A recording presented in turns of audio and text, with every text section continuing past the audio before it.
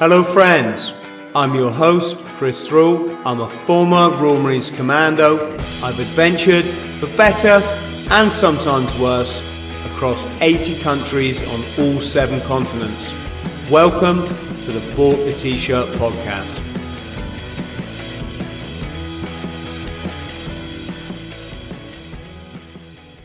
Welcome to the Personal Development Essentials podcast. Today I have the pleasure of talking with an exceptional individual. He's an author of 2 internationally best-selling books. He has some outstanding feats that he has achieved, among which are the world record holder in firewalk, which is amazing, and also doing 37 ultra marathons consecutively day after day to cross the country from one end to the other. So, Chris Thrall, it's great to have you here. Thank you. Oh, Aggie, thank you. It's very kind you have me on your show. And you call me an exceptional individual. That's really kind of you. It's funny. That's how I feel. I'm not saying it to compliment you. It is how I feel. I mean, looking at what you've done, it is inspiring. It is exceptional in the sense that most people will never do anything like that, isn't it? I think it's a real toss-up, right? Because I think a lot of us, we're kind of guilty of not putting our best selves forward, right? Or maybe not always believing in ourselves the way that we should.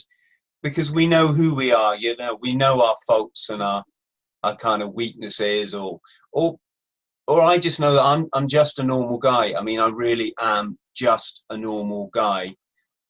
And yet when people come and tell me such nice things, I don't know if it's like my humbleness, which I'm guessing is a good thing, or whether I maybe need to believe in myself even more. It's the same when I ran 1,000 miles. I ran 999 miles non-stop, carrying a 14 kilo backpack, running, as you said, an ultra marathon a day, the length of the country. I was, for your listeners, I was running to raise awareness of the alarming rate of veteran suicide we have at the moment. But afterwards, people came and said such nice things. And I'm sort of torn because I don't want other people to be put off to try to achieve their goals, because all my goals in life, and I'm one of the very few people, in fact, if I was honest, I'm probably the only person I've ever met that I've done everything that I want to do.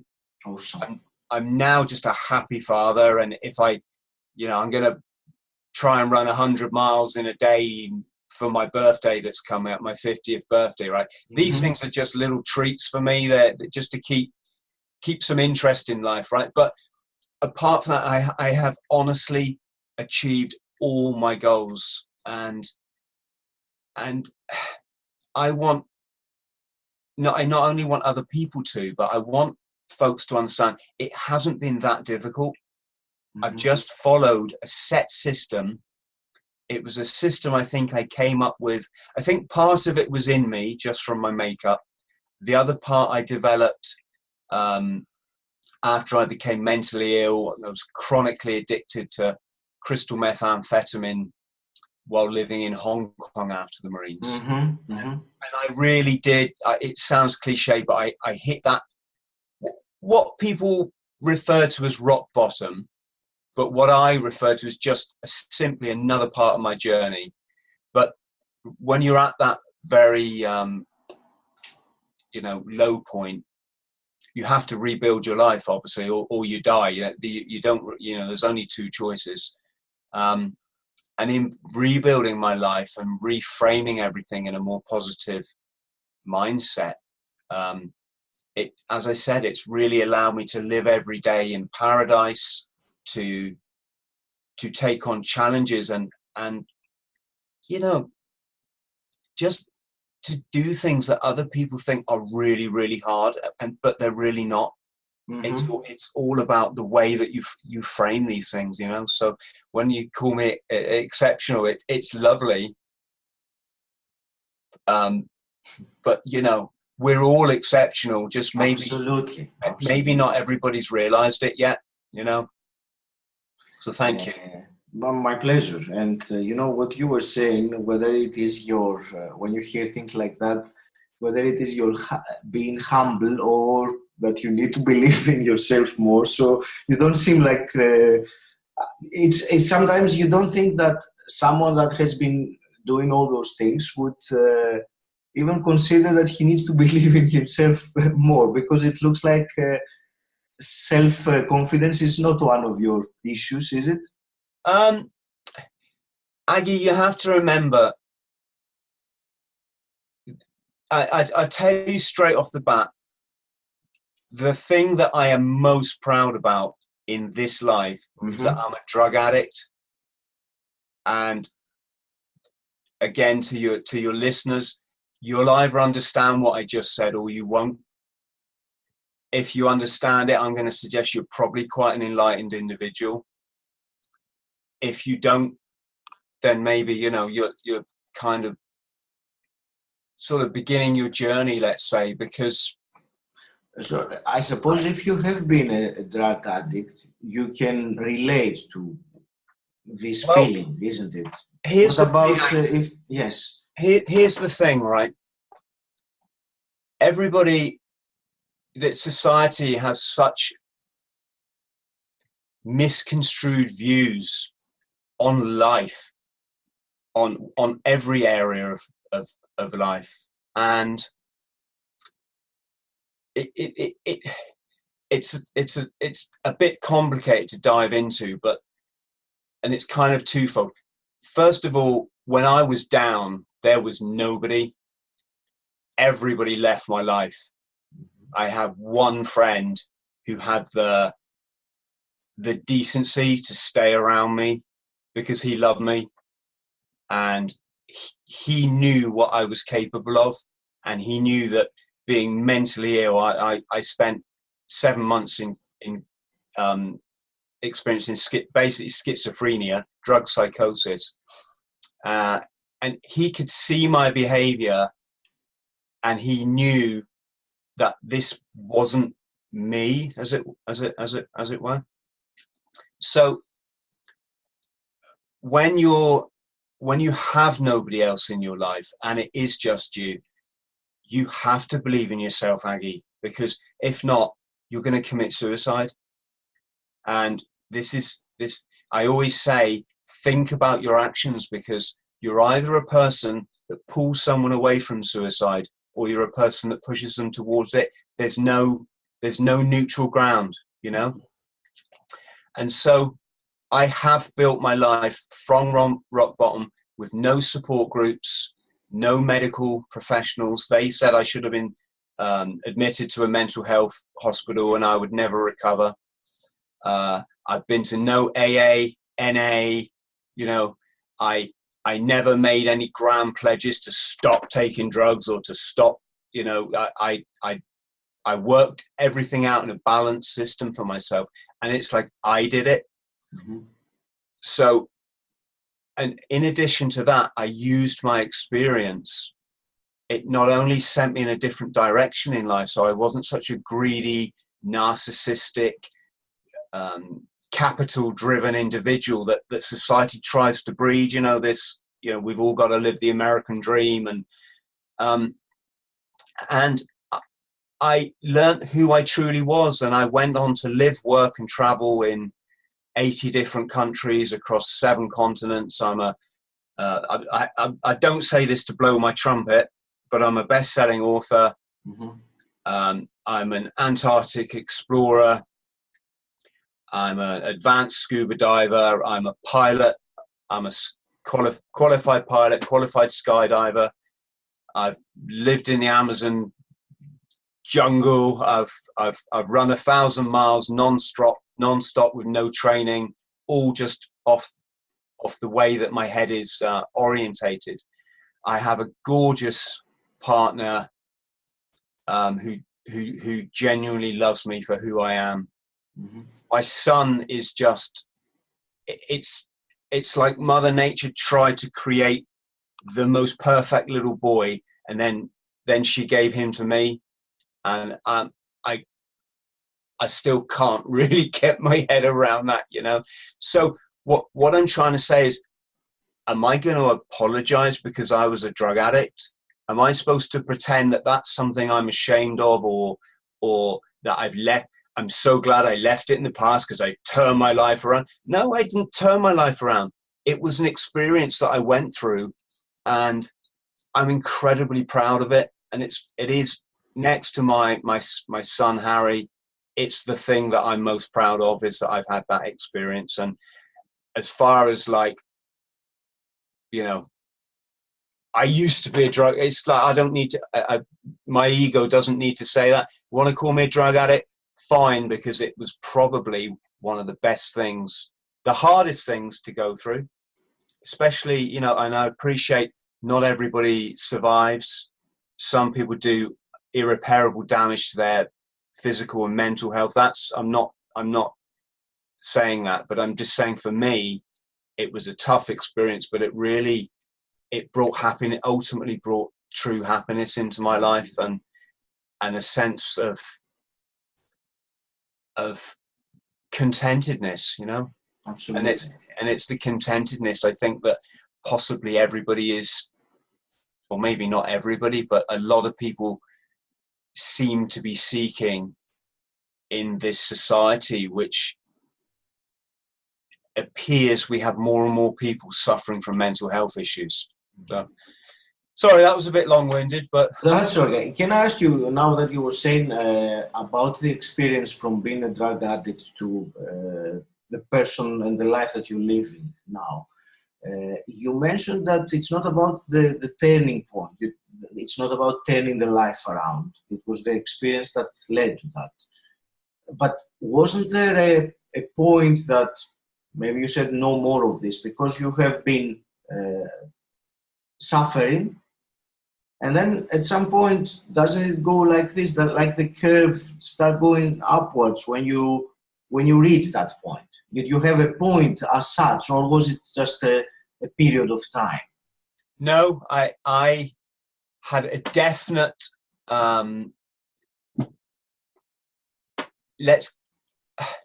you could call them epiphanies.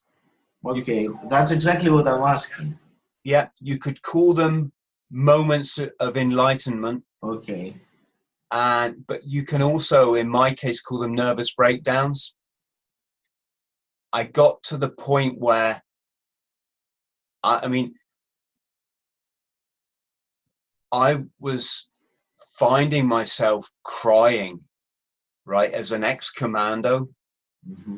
And it was something I never did. I mean, I went through incredibly broken home. I went to something like 5 schools before I was 10 years old. So I had all that upheaval.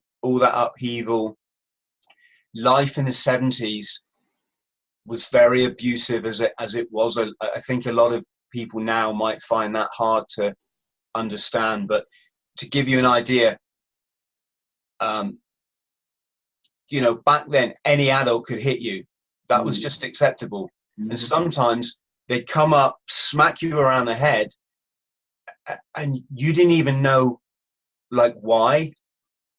And it would probably turn out that they'd mistaken you for some other kid, right? Yeah.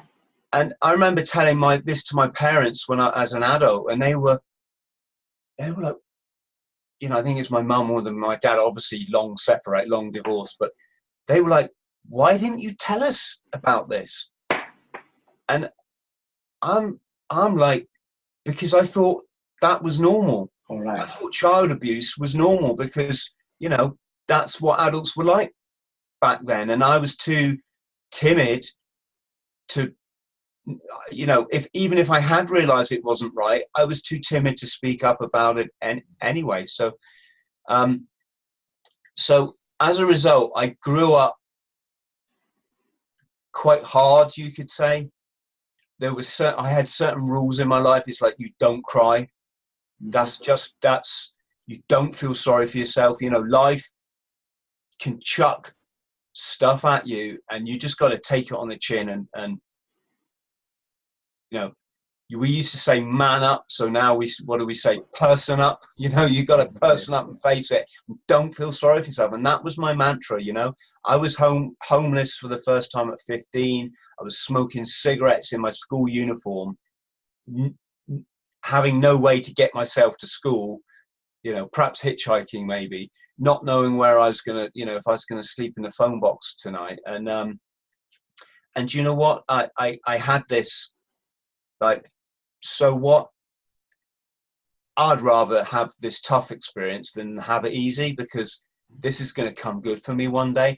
I know that might sound crazy, but it was how I dealt with it, Aggie, right? And so fast forward to so your listeners know, I was in the Royal Marines Commandos. I served 7 years. I saw active service in the Northern Ireland conflict during one of the most savage years on record for the Troubles. Just to give you an idea, that in one day we had, I think it was something crazy like 171 serious incidents. That's bombings, shootings, mortar bombings, kneecappings, you know, burning out buses and cars, this kind of thing. The guy behind me on patrol got shot 3 times, and then the sniper turned his sights on me as the next guy in the patrol, and fortunately he missed. After that, I did Arctic. I went up to the Norwegian Arctic to do Arctic warfare training, and then I travelled around the world on an aircraft carrier as part of a specialist 12-man Marines detachment. And you can imagine the kind of weapons they have on aircraft carriers. Well, our job was to protect them. I'm probably not supposed to say what those weapons were, but I think you can guess, right? Yeah. So, you know, I'd had a great time, and then I got introduced to a business. It was a network marketing business. I'd seen a few of these things before, and they just seemed just junky American trash, you know. But this particular company, I thought, wow. It was marketing electronic products like personal attack alarms, which were really, security was really big in the 90s. And I just took off with it. Before I knew it, I had the biggest business in the Asia Pacific basin for this company. It was called Quorum International. And I was kind of like the next guy to be a millionaire in this company. They called it the diamond position. Again, I was materialistic. All this stuff meant things to me back then, you know. So I put in my notice. I went to Hong Kong to run this business. And by the time I'd served my 18 months, which is what I had to give the Marines back, after putting my notice in, my business had completely withered out. The company that provided these products, Quorum, had basically gone bankrupt, and I was left with huge debt. So I gradually took a series of jobs that were just bizarre. Like I sold computer memory chips because I had a white face, which in the eyes of the old Chinese boss, look, you know, I've got Westerners working in my company. Look, you know, aren't I successful? This is like a little bit about Chinese psychology here, right? And then I sold advertising space in a business directory that it turned out it didn't actually exist. Our job as salesmen was to con businesses into often re-advertising with us in a publication that wasn't actually printed. A lot of these kind of scams went on in Hong Kong, and I obviously that played with my morals, so I couldn't do that long. And I ended up, to cut a story short, working for the 14K Triads, who's Hong Kong's most vicious triad crime family, as a nightclub doorman in the Wan Chai red light district, Clubland district. And by this time I was chronically addicted to crystal meth. I was in psychosis, which, as I said, is a form of schizophrenia. So I lived in a very crazy insular world for that 7 months. Fast forward to what people call recovery, which, yeah, it's not a bad word. But I'm there in England. I'm not understanding, Aggie, that I'm depressed because people don't talk about mental health in England. People don't share their stories.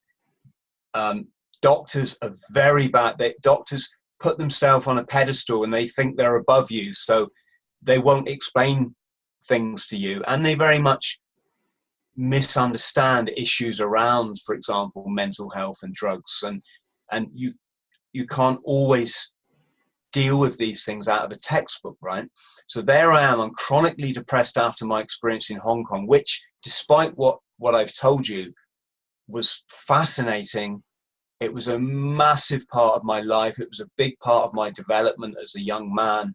I absolutely loved working in the nightclub district, being a doorman for the 14K. You know, I had two fellow doormen in the club. Daisu was this 6'7" assassin who used to get smuggled over to China. He'd do a hit on someone and then he'd smuggle him back over the border into Hong Kong again. And Chu Chai was this hard as nails street fighter that just, whenever a fight kicked off in the club, well, all the triads would just dive and grab anything they could. It'd be like an ashtray, the ice tongs, a beer bottle, and they would just smash the people. I mean, you never seen such ferocity in your life, right? And so I'm back in England now. I haven't got any of that excitement. I've got boring England, boring jobs. I've got no qualifications anyway.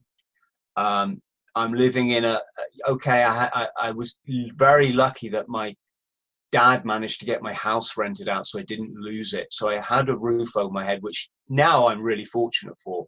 But at the time, I used to call it the rabbit hutch. You know, it's just a modern capitalist red brick 2-bedroom house so that the functionalist masses can go to their boring job every day and answer phones and ruin their backs sat at a computer, only to come home, watch 2 hours of soap operas and then go to bed and do exactly the same thing for every single day of the year, bar 2 weeks in the summer and a week at Christmas, right? And this is how my thinking was. I was so depressed with it. I could only function by buying drugs, but I didn't have the money we didn't have crystal meth in the UK anyway. But what I could get was base amphetamine or methamphetamine, not ice, what they have, which is what they have in Asia. And it was the only thing that could shift my mood up into being normal again. All right, it was a funny state of normal. It was a very high, hyperactive state of normal. But so I lived between these mood swings every single fortnight without fail. I'd get my drugs. I'd stay awake for 3 nights, 4 nights at a time, basically getting stuck into menial, unimportant tasks that weren't taking my life forward. Then I would crash. 48 hours later, I'd wake up. I'd be in starvation mode because I hadn't eaten anything for 4 days. I'd be utterly shattered because I hadn't slept for days upon end. I'd be skint because all my money had gone on the drugs. Mm-hmm. I lived on porridge oats mixed with pasta that I used to microwave and put cheap margarine and sugar in just so I didn't die. And I used to shoplift Bovril because it was too expensive. You know, I couldn't afford the £1.89 it cost. And I lived on Bovril on toast, and I did that for about 2 years. So coming back to what you're saying about the epiphany, mm-hmm. I finally ran myself so much into the ground that one day I woke up, I was in my boxer shorts and I was lying underneath my television set and I had a screwdriver in my hand. And you get this a lot when you have a problem with amphetamine. You wake up wondering, who am I? Where am I? And what the hell am I doing? And in this particular incident, which is about the sort of, I don't know, maybe the 5th or 6th time this has happened to me in different scenarios. I mean, one time I woke up in a hotel room. How old were you at that time, Chris? I was 26. All right, okay. What I would call a child.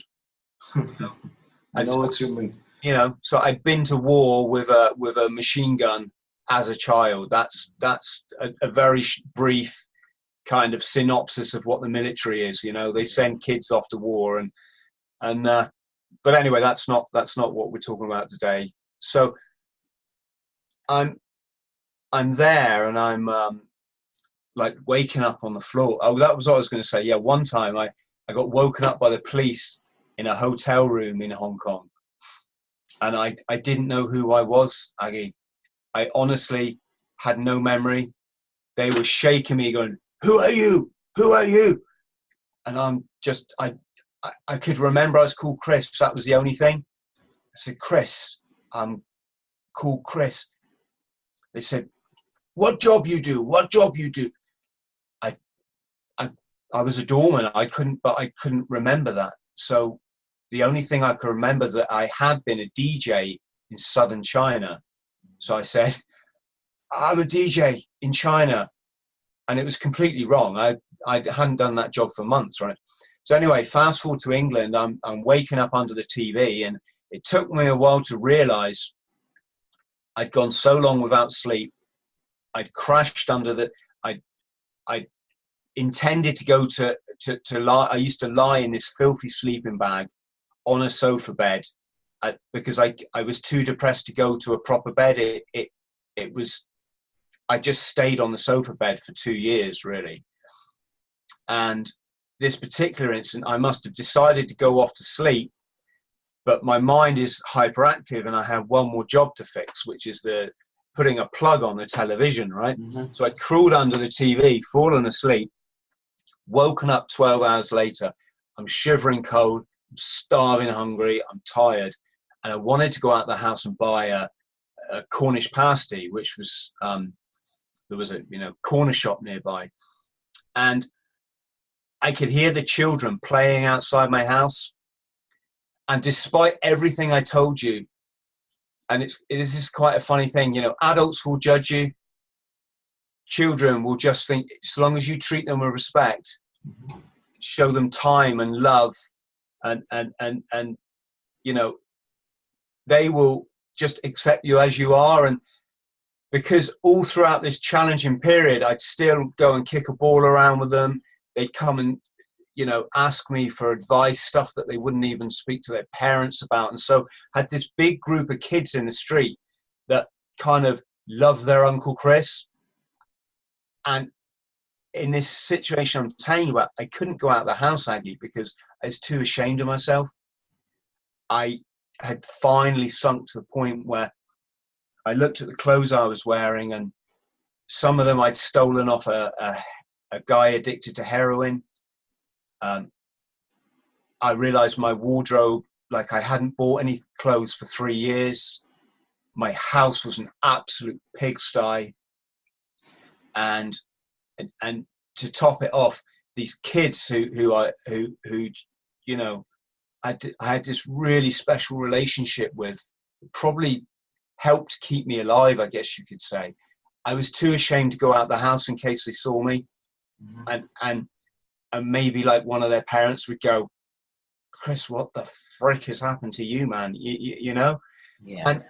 And Aggie, I had another breakdown. This is like about my third breakdown. I just burst into tears. And the reason I'm crying is I'm remembering that little kid that went through the childhood that I did. And he didn't ask for all that strife. I'm trying not to swear here, but, he didn't ask for all that strife that he got. He didn't ask for adults to do what they, to beat him up and scream at him when his parents were getting divorced, even though he'd done nothing wrong, And I'm like crying for that kid, if that makes sense. And after a while, I calmed down, and I'm looking through the Venetian blinds, and I always had them pulled because I didn't want people. I was ashamed of the state I was living in, basically. And the sun was shining through, and if there was a metaphor, it's the sun, right? And the sun's shining through, and it's kind of telling me, Chris, you're all right. You need to sort this out, mate, but you're all right. And you didn't ask for all this, but you stuck with it. You believed in yourself. You faced off the Hong Kong triads when you thought they were going to kill you. You faced off having no friends left in the world. You faced off having a family that, they kind of ashamed of you, and they couldn't deal with me, and you maybe I hadn't kept my dignity all the way through, but I still was proud of myself, Aggie, Mm-hmm. And in that moment, I knew things had to change. And I realized now that this drug, amphetamine, it was crystal meth in Hong Kong, this drug that I'd come across, and it was the only problem drug I tried a few party pills and ecstasy and, party speed and this sort of stuff. I'd never had a problem with it. It was this crystal meth that was the key in the lock for me. For my damaged psyche, it was just like, the gears were engaging, and it made me feel awesome, made me feel energetic, it made me feel confident, it made me want to do things, right? And moreover, it made me learn a lot of stuff that they told me I was a failure at in school. So, it's the reason why I'm now an author, is it enabled me to put a pen to paper and start that career. It enabled me to paint pictures that were really quite good, even though I'd never painted anything, not since like a kid at School, kindergarten. yes. And but I had to say, Chris, it's not working now, mate, is it? And let's be honest, it hasn't. These drugs, they haven't been working a long time. You say you're going to do this, you say that you're going to achieve this by buying these drugs every fortnight, and what are you achieving? You've got a smashed up house, you've got no clothes, you've gone from 13.5 stone bodybuilder. I used to go in nightclubs. Again, I don't mean to say this to sound conceited, but it's just how it was. I'd go in nightclubs, wake up the next day, and I'd have all these phone numbers in my pocket of girls that had come. I was too shy to chat people up. They'd come and speak to me, right? And they'd say, would you give me a call? And, I'd gone from that, this huge muscles. They were utterly ridiculous. I looked stupid, but it's just how it was. And yeah, I was back at 9.5 stone, the weight, what I weighed before I joined the Marines, right? Yeah. And all these things were kind of quite unsubtle hints that I had to make changes. And it was in that moment I decided to make them.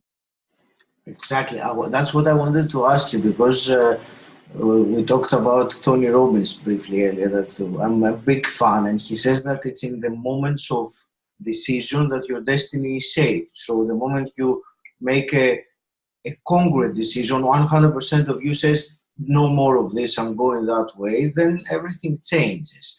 And yes. I wanted to ask you, in terms of mindset, or the way that you have been thinking. So if I would ask you, so compared to Chris before that, let's say, incident, that breakdown, and the person that you changed and then you started growing that person, what was the key difference on the mindset, the way of thinking? The seminal piece of information I would urge anybody to take on board, at least as a starter, is balance. Mm-hmm. It's all about the balance. I didn't want to go to AA meetings and this. I didn't believe I had a disease. In fact, I know I didn't have a disease. I had a mental health condition, and a mental health condition in the context of addiction is a maladapted psychology. So if I had learned to take these drugs and that they would give me this result, well, surely when they stopped giving me this result, I could unlearn, you know. So again, for people listening, it's like the rat in a cage. If he pushes the button, he gets the reward, the food pellet, right? So he learns to push the button, he gets a reward. He pushes the button, he gets a reward. When the day comes you take away that reward, what does the rat do? He still pushes the button because his psychology, he's trained to get that reward. And it's the same with drugs. Long after the reward is gone and all the fun is gone, you're still pushing that button because you've trained your mind to do it. So I recognized I needed to untrain my mind and get balance back in my life. And these things take time. That it's not going to happen overnight. It's a commitment to yourself, and the commitment I think we've all made, which is to try to be the best we can be, and the most productive member of society, in a society that's extremely complex, right? You know, becoming the best version of ourselves. I completely understand. That is my what I'm striving for, and I think the people that are listening to personal development material, podcasts, or go to courses, that's what they have as a goal to get better, to improve. Yes, if we can reach that, the best version, as we say, that would be the ideal, wouldn't it? Yeah. And it's important to understand it's not necessarily the person you are, because we all have challenges. They continue through your life. We all have aspects of our character that in an ideal world we would want to change, right? And we all have moments of downfall, of depression, anxiety. You know, the difference is for people like myself is I have learned how to deal with all of these things. Mm-hmm. So that my journey, rather than being the roller coaster ride that maybe other people might be on, mine is far smoother. And when I get a severe challenge, the way I frame it is possibly that it's not a challenge. It's just, as I said, part of my life. And it's how you go about things is a big part of developing this more positive construction of yourself and of life and of your mindset. So I wouldn't want people thinking, oh, well, that guy's got it fine. You know, it's like, no, my life is, I have the same challenges you have. I wake up some mornings, I'm going to hopefully let you into a few what are secrets in society, because one of the seminal things, again, that you must take on board is the TV lies to you. The media lie to you. The politicians definitely lie to you. And none of these people care about you or work for you. They work for ultra-rich, nasty, elitist businessmen who belong to families that wouldn't even spit on you if you were on fire. And yet we have fallen under the misconception that these people care about us and they have our best interests at heart. So if you believe what you see on the BBC News, you're going to struggle you're going to struggle along the path to enlightenment. You really have to shed. You have to work things out for yourself. I can't remember how we got onto that little rant, but it's what I get from. No, I was going to tell you. There's a few things that I follow now. That means I don't actually get many mornings where I get out of bed on the wrong side. You know, I can get out of bed even feeling a bit miffed, and I just turn it around like that now with a single thought and followed by a single action. So going for a run is a prime example of something you can do like that. You don't have to run 10 miles. You don't have to run 1 mile.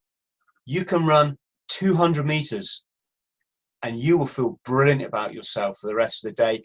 if not brilliant, you're going to feel a lot better, because it's all about balancing your mind's chemistry. And running creates endorphins. Endorphins is a fairly harmless drug that the brain loves. And, you know, there we go. So yeah, over to you.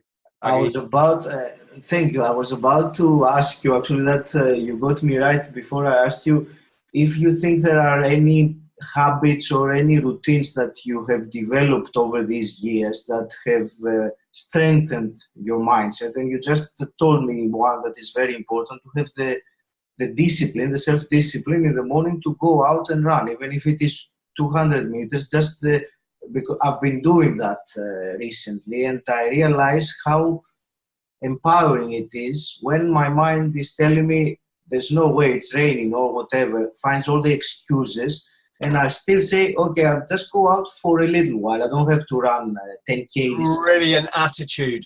Brilliant. It's that, you know, it's fascinating. Again, we've been lied to, Aggie, and people need to know that. Running isn't painful. Running for a bus, that's painful. Running sports day at school, or doing the cross country where you have to, you know, they used to make us do it in our pants if we forgot our, you know, running shorts. That's painful. That is horrible. That is torture. And I wouldn't wish it on my worst enemy, right? Jogging for half a mile around the block, smelling the flowers, looking at the blue sky, or appreciating the rain, you know, smiling, saying good morning to people, which is something we've lost in our culture, which is crucially important to mental health. You know, that is not punishment or torture. It's utterly brilliant. And you come back and you think, do you know what? I thought running was horrible, but I've just achieved a quarter of a mile. I just ran around the park, or I ran the way that I took the dog for a walk, and I feel a bit better. And I'm actually, you know, I might try and run a bit more next week.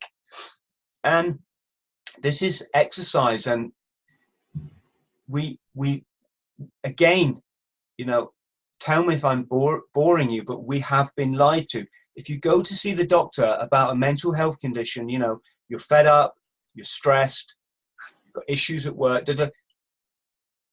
is the first thing they turn around and tell you, go and run quarter of a mile around the block?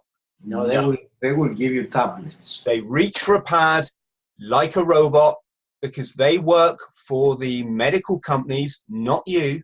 You know, the system doesn't work for you. The system works for the ruling elite, and only them. The illusion that we live in democracy is an utter lie. You know, having two parties, one red and one blue, or one yellow and one pink, who both went to the same elitist schools, who both subscribe to the same snobbish agendas, who both keep the money and the power going up that way at the expense of the people. That's not a democracy.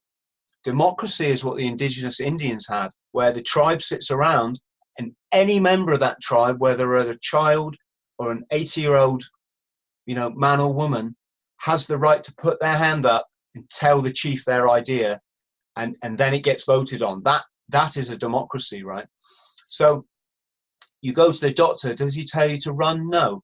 He gives you a potentially life-destroying medication that is completely unnecessary if you'd only made slight changes to your diet and did the run. If you can do those two things, and I'd like to talk about diet, because that's been it's probably the most important thing in my life, more important than my attitude, more important than my sport. It's the diet.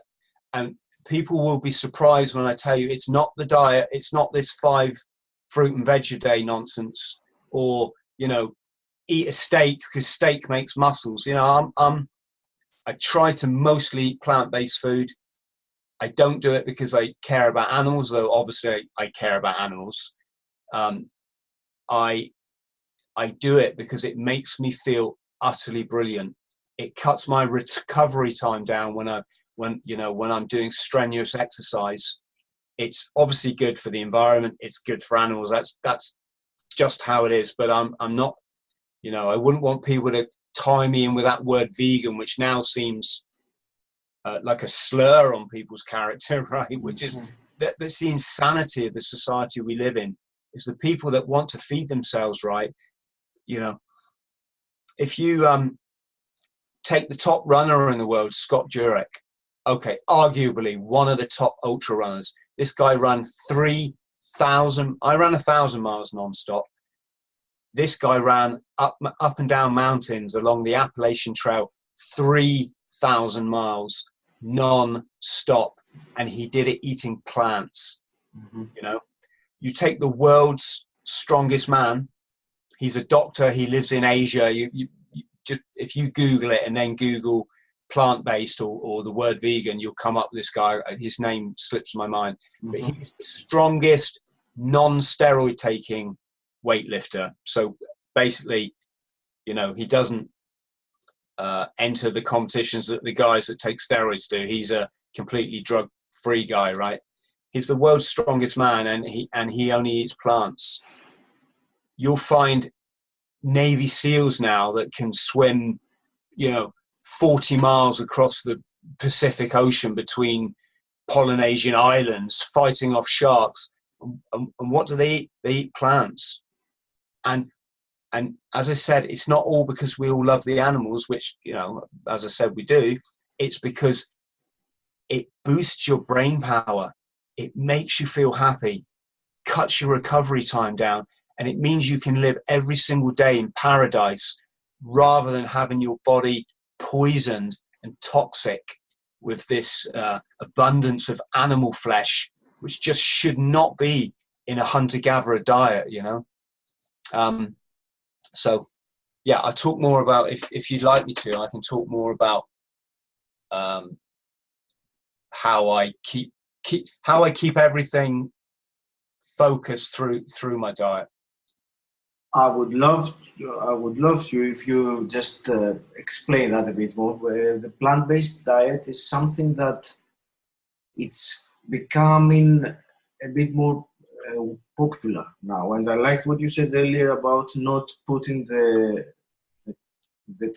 term vegan. I like the way you said it. You mostly are on plant-based diet, so that sounds very, it's to the point, but you don't associate it with something that might be not look all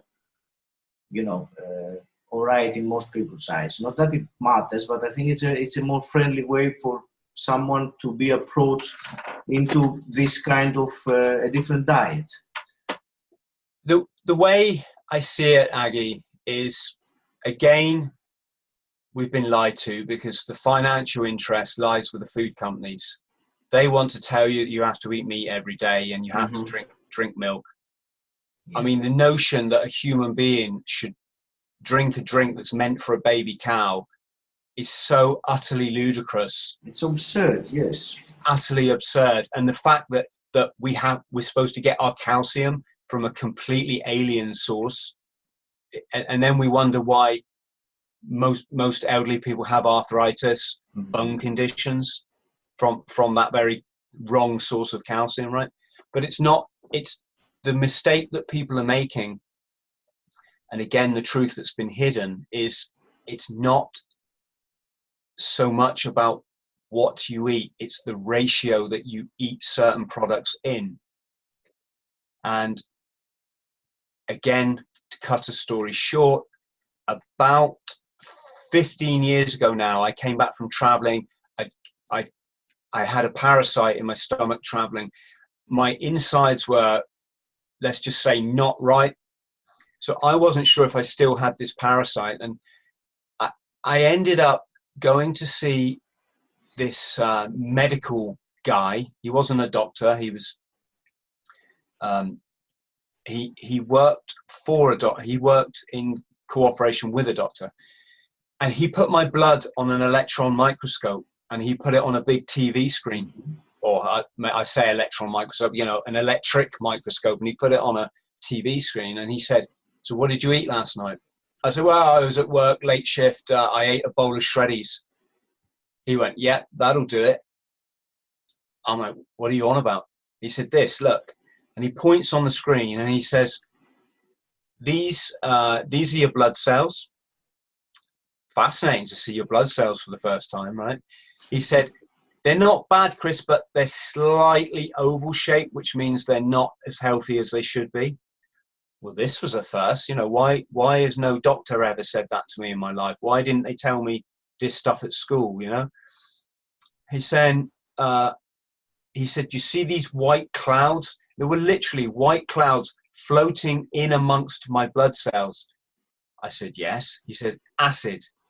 You have an overabundance of acid in your blood. So off the back of that, I learned about how to eat in the right ratios to keep your bloodstream at the pH balance that nature intended. It's a very simple philosophy, but if you take a plant, right, now you might want to put petrol in, feed that plant petrol, right, because you put petrol in the car, petrol makes your car go fast and it's brilliant. Well, you put petrol in that plant, it's going to be fast and brilliant, right? No, of course it's not. You know, you could put a little drop in every week, say for 10 weeks, you're not going to notice any different with that plant. Come 15 weeks, that plant, you're going to start to notice bits of it are withering, right? Bits of it are dying. So you put a bit more petrol in, and then what happens? You, after 20 weeks, your plant, you know, is really suffering. Then after 30 weeks, it's dead, right? It's because that plant has a pH level, and whether you like it, Aggie, or I like it, you can't change it and expect that plant to live, right? It's exactly the same for humans.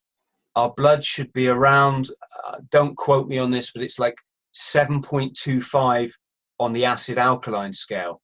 And you can actually buy strips. I have them in my toilet. You know, you can test your urine or and your saliva, and it will tell you what your body, you know, the state that your body is in.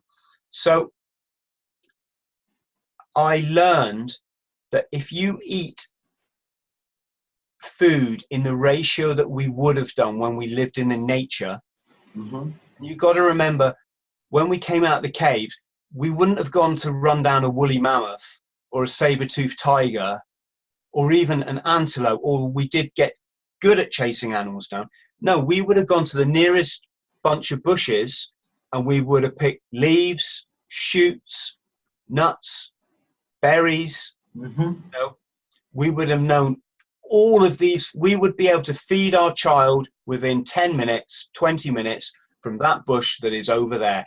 And that is the diet that through hundreds of thousands of years of evolution, our bodies are accustomed to. Of course, we'd catch the odd fish because we're primates and we're clever like that. We might find the odd dying rabbit and decide to nab that one. You know, occasionally we'd go on a group hunt and we'd chase down an antelope. If people are wondering about that, read the book Born to Run. It talks about how because mankind can run extreme distances because we sweat and we can cool ourselves down, we can actually chase down animals that are a lot faster than us, right? It's called persistence hunting. So yes, we would have done this, but we wouldn't have done it all day, every single day, right? And so our bodies have developed to have this diet in proportion, and all the nuts, the leaves, the shoots, the berries, they create a far more alkaline environment in the body than the meat, the coffee, the tea, the beer, the potatoes that have been so cross-bred over the years that they're not what they used to be when Sir Walter Raleigh discovered them in the South American jungle, right? You know, they've all been genetically modified, or they've been grown in soil that's not the best. But this is my whole point. So does it mean that I won't eat meat? No. If I want to go and have a piece of tuna, I love it, right? If I try to eat game meat, so stuff that hasn't been reared in a factory, do I eat every day? No. once a week. Okay. If I go out for a meal and it's a restaurant and they've got no vegan option, or it's the bloody 5-bean chili again, I'll buy something that I want off the menu, right? So what I'm trying to say is about this thing called balance. It's not about becoming a monk and you know, whipping yourself and making your life so difficult and hard and challenging that when you fail, you have to suffer the disappointment. But because I followed this, and because now if you look at my plate, I will have 2/3 vegetables. That is it. Might be some nuts and some that sort of thing. I stay away from too much fruit, because it's eating an apple is no different to going to the sugar bowl and say eating 10 spoons of sugar. And you'd never do that, and you'd never let your child do it unless you're an idiot, right? So why would you eat fruit in the abundance that we're told to in this country, right? Mm-hmm. Okay. And so, you know, I've got this plate. It's 2/3 vegetables, and it's which are alkaline producing, and it's 1/3 the meat and potatoes. That's the ratio. If you stick with that, and I've done that now for 15 years, you will never get sick. Okay. I'm not a doctor. I'm not going to speak for everybody. Of course, you'll find a lot of information online going, oh, what a load of rubbish. Well, of course you will, because there's a lot of vested interests in keeping the status quo. There's a lot of vested interest in keeping people on medication. There's a lot of interest in keeping people eating meat every single day, drinking milk, drinking alcohol, drinking coffee like it's going out of fashion. So I'm not going to sort of argue any more the whys and wherefores of that. I just want to say my story is, haven't been ill for 15 years, with the exception of 3 periods of time when I came away from that diet, and I immediately got, you know, within a while, the acid built up in my system. You see, your body, Aggie, can only get rid of a certain amount of acid per day. When you're loading it up with all these acidic, acid-producing foods, your body has to store it, has to store those toxins, and it will store it in your joints. It will store it in places where your blood eddies. It will store it in fat. And after you've had a lifetime of that happening, you start to change the environment in your body.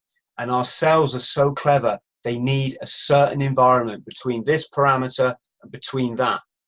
And the Western diet pushes it outside of that, and it starts to change the chemical balance in your cells. And your cells say, sorry, I'm like that plant that you thought you could feed petrol. I need a certain diet, and you're not giving it to me. And I'm sorry, I'm going to start mutating. That's cancer, right? Or I'm going to start hardening or malfunctioning. Your arteries will. All the chronic diseases that people get are a result of many years of either nutritional abuse, and Exactly. also I would also add the emotional imbalances. When we live constantly in a state of stress or in a fight or flight mode, the chemicals in our body are not designed to be run on the long term. They are only for specific situations that we need to really do something to survive, not whether we'll be late at work or if someone did cut us off on the road. Yes, and it's about being sensible. It's not about going to any extreme. I can eat exactly the same food of any of my friends. I mean, maybe I choose not to. You know, yes. I don't need to eat chicken every day. I don't see the point in it, and it's quite cruel if you think about it. But I can eat any of the same food of my friends. I just do it in a different proportion, Aggie. You know, that's all I do. You know, and it's so good for your mental health. It helps you to live in that kind of higher plane. Mm-hmm. They talk about a lot of this sort of thing in Buddhism and spiritualism, and living in the kind of upper echelons of your body as opposed to the kind of depths, and keeping your thinking in this area. And I really, when I set out from John O'Groats to run 1,000 miles, I hadn't done any training. I hadn't been further than my car, which was parked right outside my house, for 2.5 years because I'd undergone spinal surgery. And I was able to stand at John O'Groats and promise people there and then that I'm going to run to Land's End. You just watch me. I don't want any advice like get a hotel, Chris, go to the doctors. You know, I'm not doing any of that. You know, if I get any injury, I will just run through them. You know, or I will find the way, is what I'm saying. You know, and I'm going to run an ultra marathon every day. So I went from not having gone further than the car for 2.5 years to putting on this 14-kilo backpack with all my camping gear. Had no support crew. It's just me. When I get tired, I'm going to sleep on the side of the road. Then I'm going to wake up and just keep running. And the reason I was able to do that is that I keep my head in this check, you know. I live in the kind of, they call it serpent power. You must have heard of the Kundalini spirit. I'm not going to pretend I really understand it from a biological point of view, but I do know that it's what the Bible refers to as the land of milk and honey, and that it's not a physical place. It's about the chemical balances that are going on in your brain. And so when I'm up there at John O'Groats, I'm in this state, like nothing can beat me. I'm basically invincible and I'm happy. And I've made my goal. And now I'm just going to go out and achieve it. Sorry, I'm listening because I think my girlfriend's just put the Hoover on, which is quite funny. Chris, you read into my mind into the next question. So you've done it before. Now I was about to ask you about the mindset that takes someone from, you know, running as a hobby or to running this kind of 1,000-mile 37th ultra marathon feat. But you already gave me the answer before I asked you the question. So that's I've probably given you part of the answer. Yes. But again, it comes back to this process that I naturally developed having been at let's call it rock bottom, you know. Mm-hmm. And so, and it's because I've invested in lifelong learning. You know, you ask my Jenny, she probably hates me at times because when we first met, and I'm not a real asshole, believe me. Well, yeah, maybe I am, but it's like she's watching EastEnders, and when we started living together, we had a conversation about that, you know. I bet. And the conversation went along the lines of, yeah, I know everyone needs to relax. That I don't have an issue, but there's so many brilliant people that have lived in this world. So many kind, clever, generous, ingenuitive, if that's a word, special, fascinating, brave, heroic. The list goes on, right? To learn about, to read about, to watch documentaries about. I'm just talking about one thing alone, people. Why the hell would you want to watch a constructed soap opera that is there to basically drug you so that you don't learn about anything else in life? You don't learn about the greed that's going on in you know, with our politicians. You don't focus on the damage that's being caused to the planet. You don't go next door and check on your neighbor who you might not have seen for 3 days, you know. It's all of this. And it wasn't that, like, you know, I'm being a dictator or anything. I'm just like, I really, you know, I can't be around that. I mean, I can't. You know, I can't.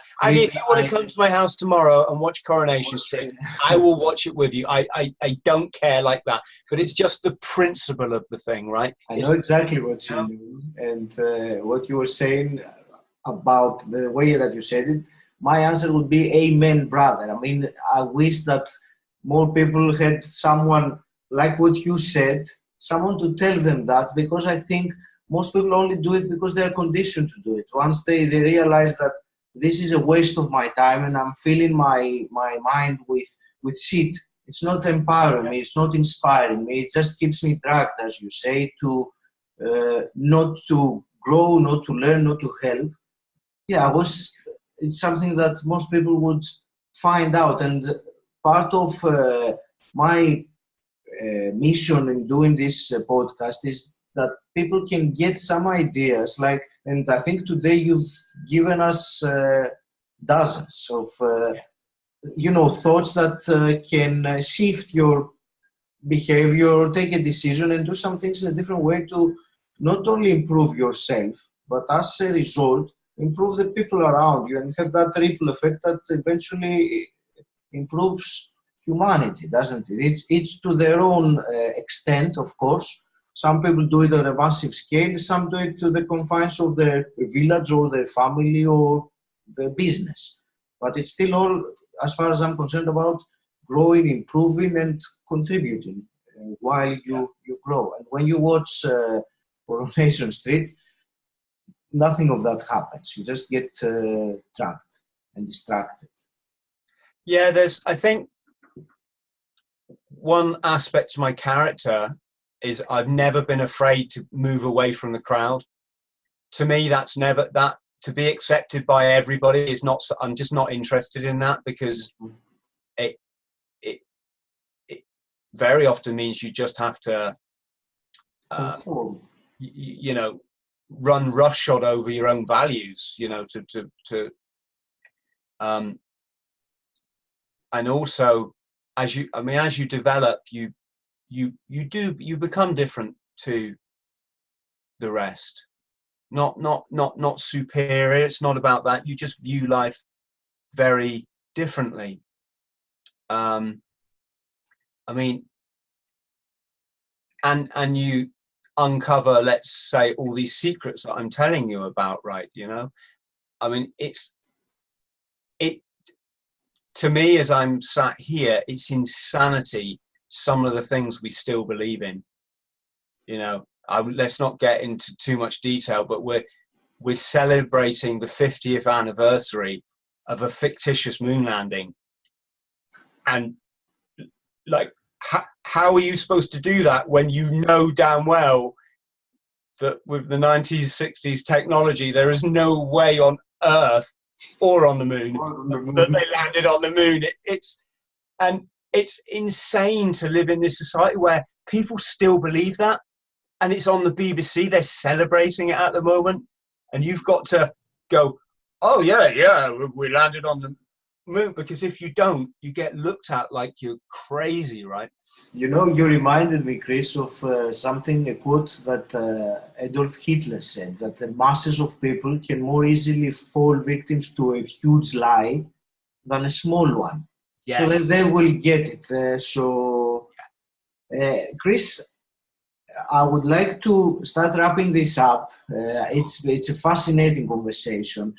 Can I ask you, if you have, it's a question that I like to ask people, and even though you give me some answers already, but let's say you had the ability to wave a magic wand and change something in the world as it is today, what would that be? I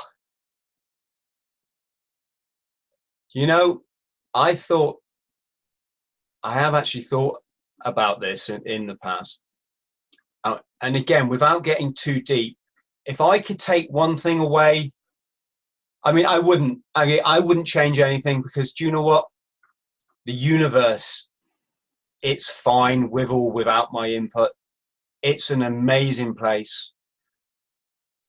I don't really need any answers in life. I'm not, I seek answers because I love knowledge, but I'm really not bothered if I die and I don't know what this whole universe show is. Some people are saying it's a simulation. I just love living. When I die, when I try to explain this to my son, I say we go back to the plants, the birds, the fishes. You'd be seeing your daddy running past it, in a deer or a dog or what.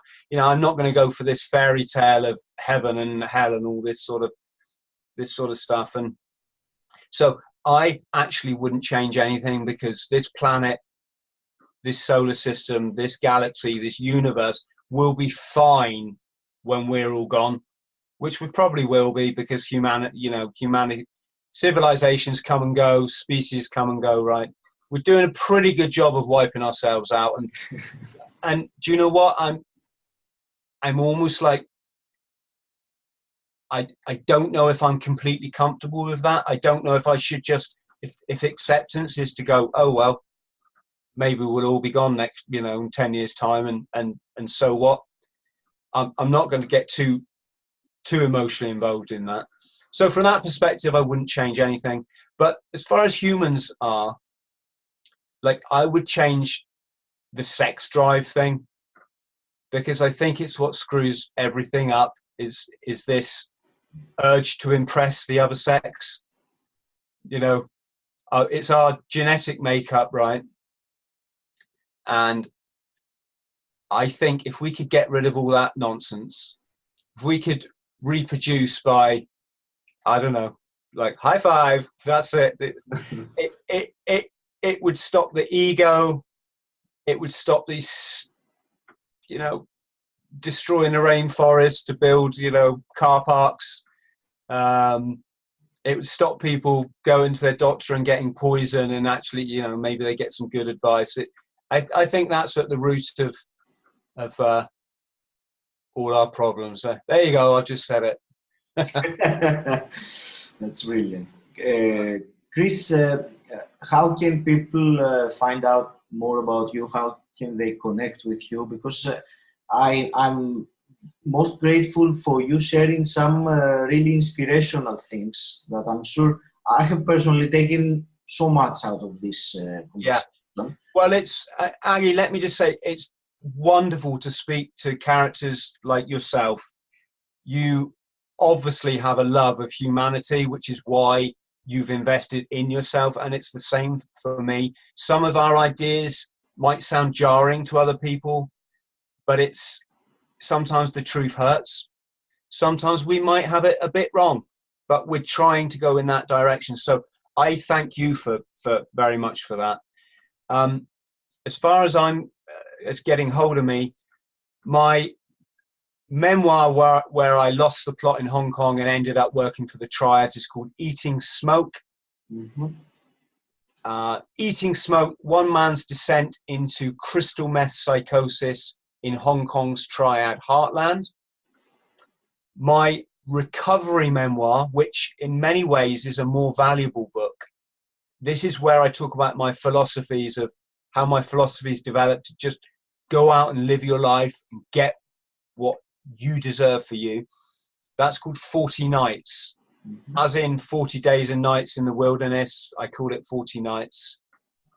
You can get hold of me at Facebook, Chris Thrall, facebook.com, Chris Thrall, just my name, Thrall. I'm Twitter, Chris Thrall. Just everyone knows how to Google my name, right? So that's me. And my website is christhrall.com. If anybody would like me to come and speak, I'm just started working for a public speaking company, but at this stage, I would just send me an email, and then I'll put you in touch with who they are. That's brilliant. Yeah. Chris, thank you very much for your time and for the conversation and for the tremendous value and inspired comments that you made. Well, you just made. No, I mean it. There are things. I've been making notes while you were saying some things about the diet and things like that are certainly worth more of my involvement and finding out more, so I can then start spreading myself this message that maintaining, for example, an alkaline diet is so important, which many people might have heard about, but they don't have necessarily the knowledge to take the action to actually utilize it. I'm using that as an example out of everything else that you said. So the one thing that I hear more and more, and which makes more and more sense, is we just need to speak the truth, however unpleasant or abstract it might seem, because then people have the choice. They can take that information, or they don't have to take it, but at least you've given them the choice, right? So that's kind of where I'm at. Maybe when we next speak, which would be great, I can talk more about how I frame challenges. The way that, for example, you probably heard this, I always begin with the end in mind. So when I set out to do something, I'm not thinking about the task. I'm thinking that I've already achieved it, which is very much the case with running 1,000 miles. Because I think that could really help people. I will gladly accept what you just said, and we will arrange at some point to do a part 2 where we will focus solely on personal development. Yes. And tips, tools, techniques, habits, hacks, all those things. We'll sort that out for sure. So once again, thank you very much, Chris. Lovely to speak with you, and I wish you all the best. Thank you, Aggie. You've been very kind. Thank you. Bye-bye. Thank you all for listening. Thank you. Friends, thank you for listening to the Bought the T-Shirt podcast. Please like, subscribe and share. And don't forget to follow me on social media. Username Chris Thrall. Instagram Chris.Thrall. Thank you.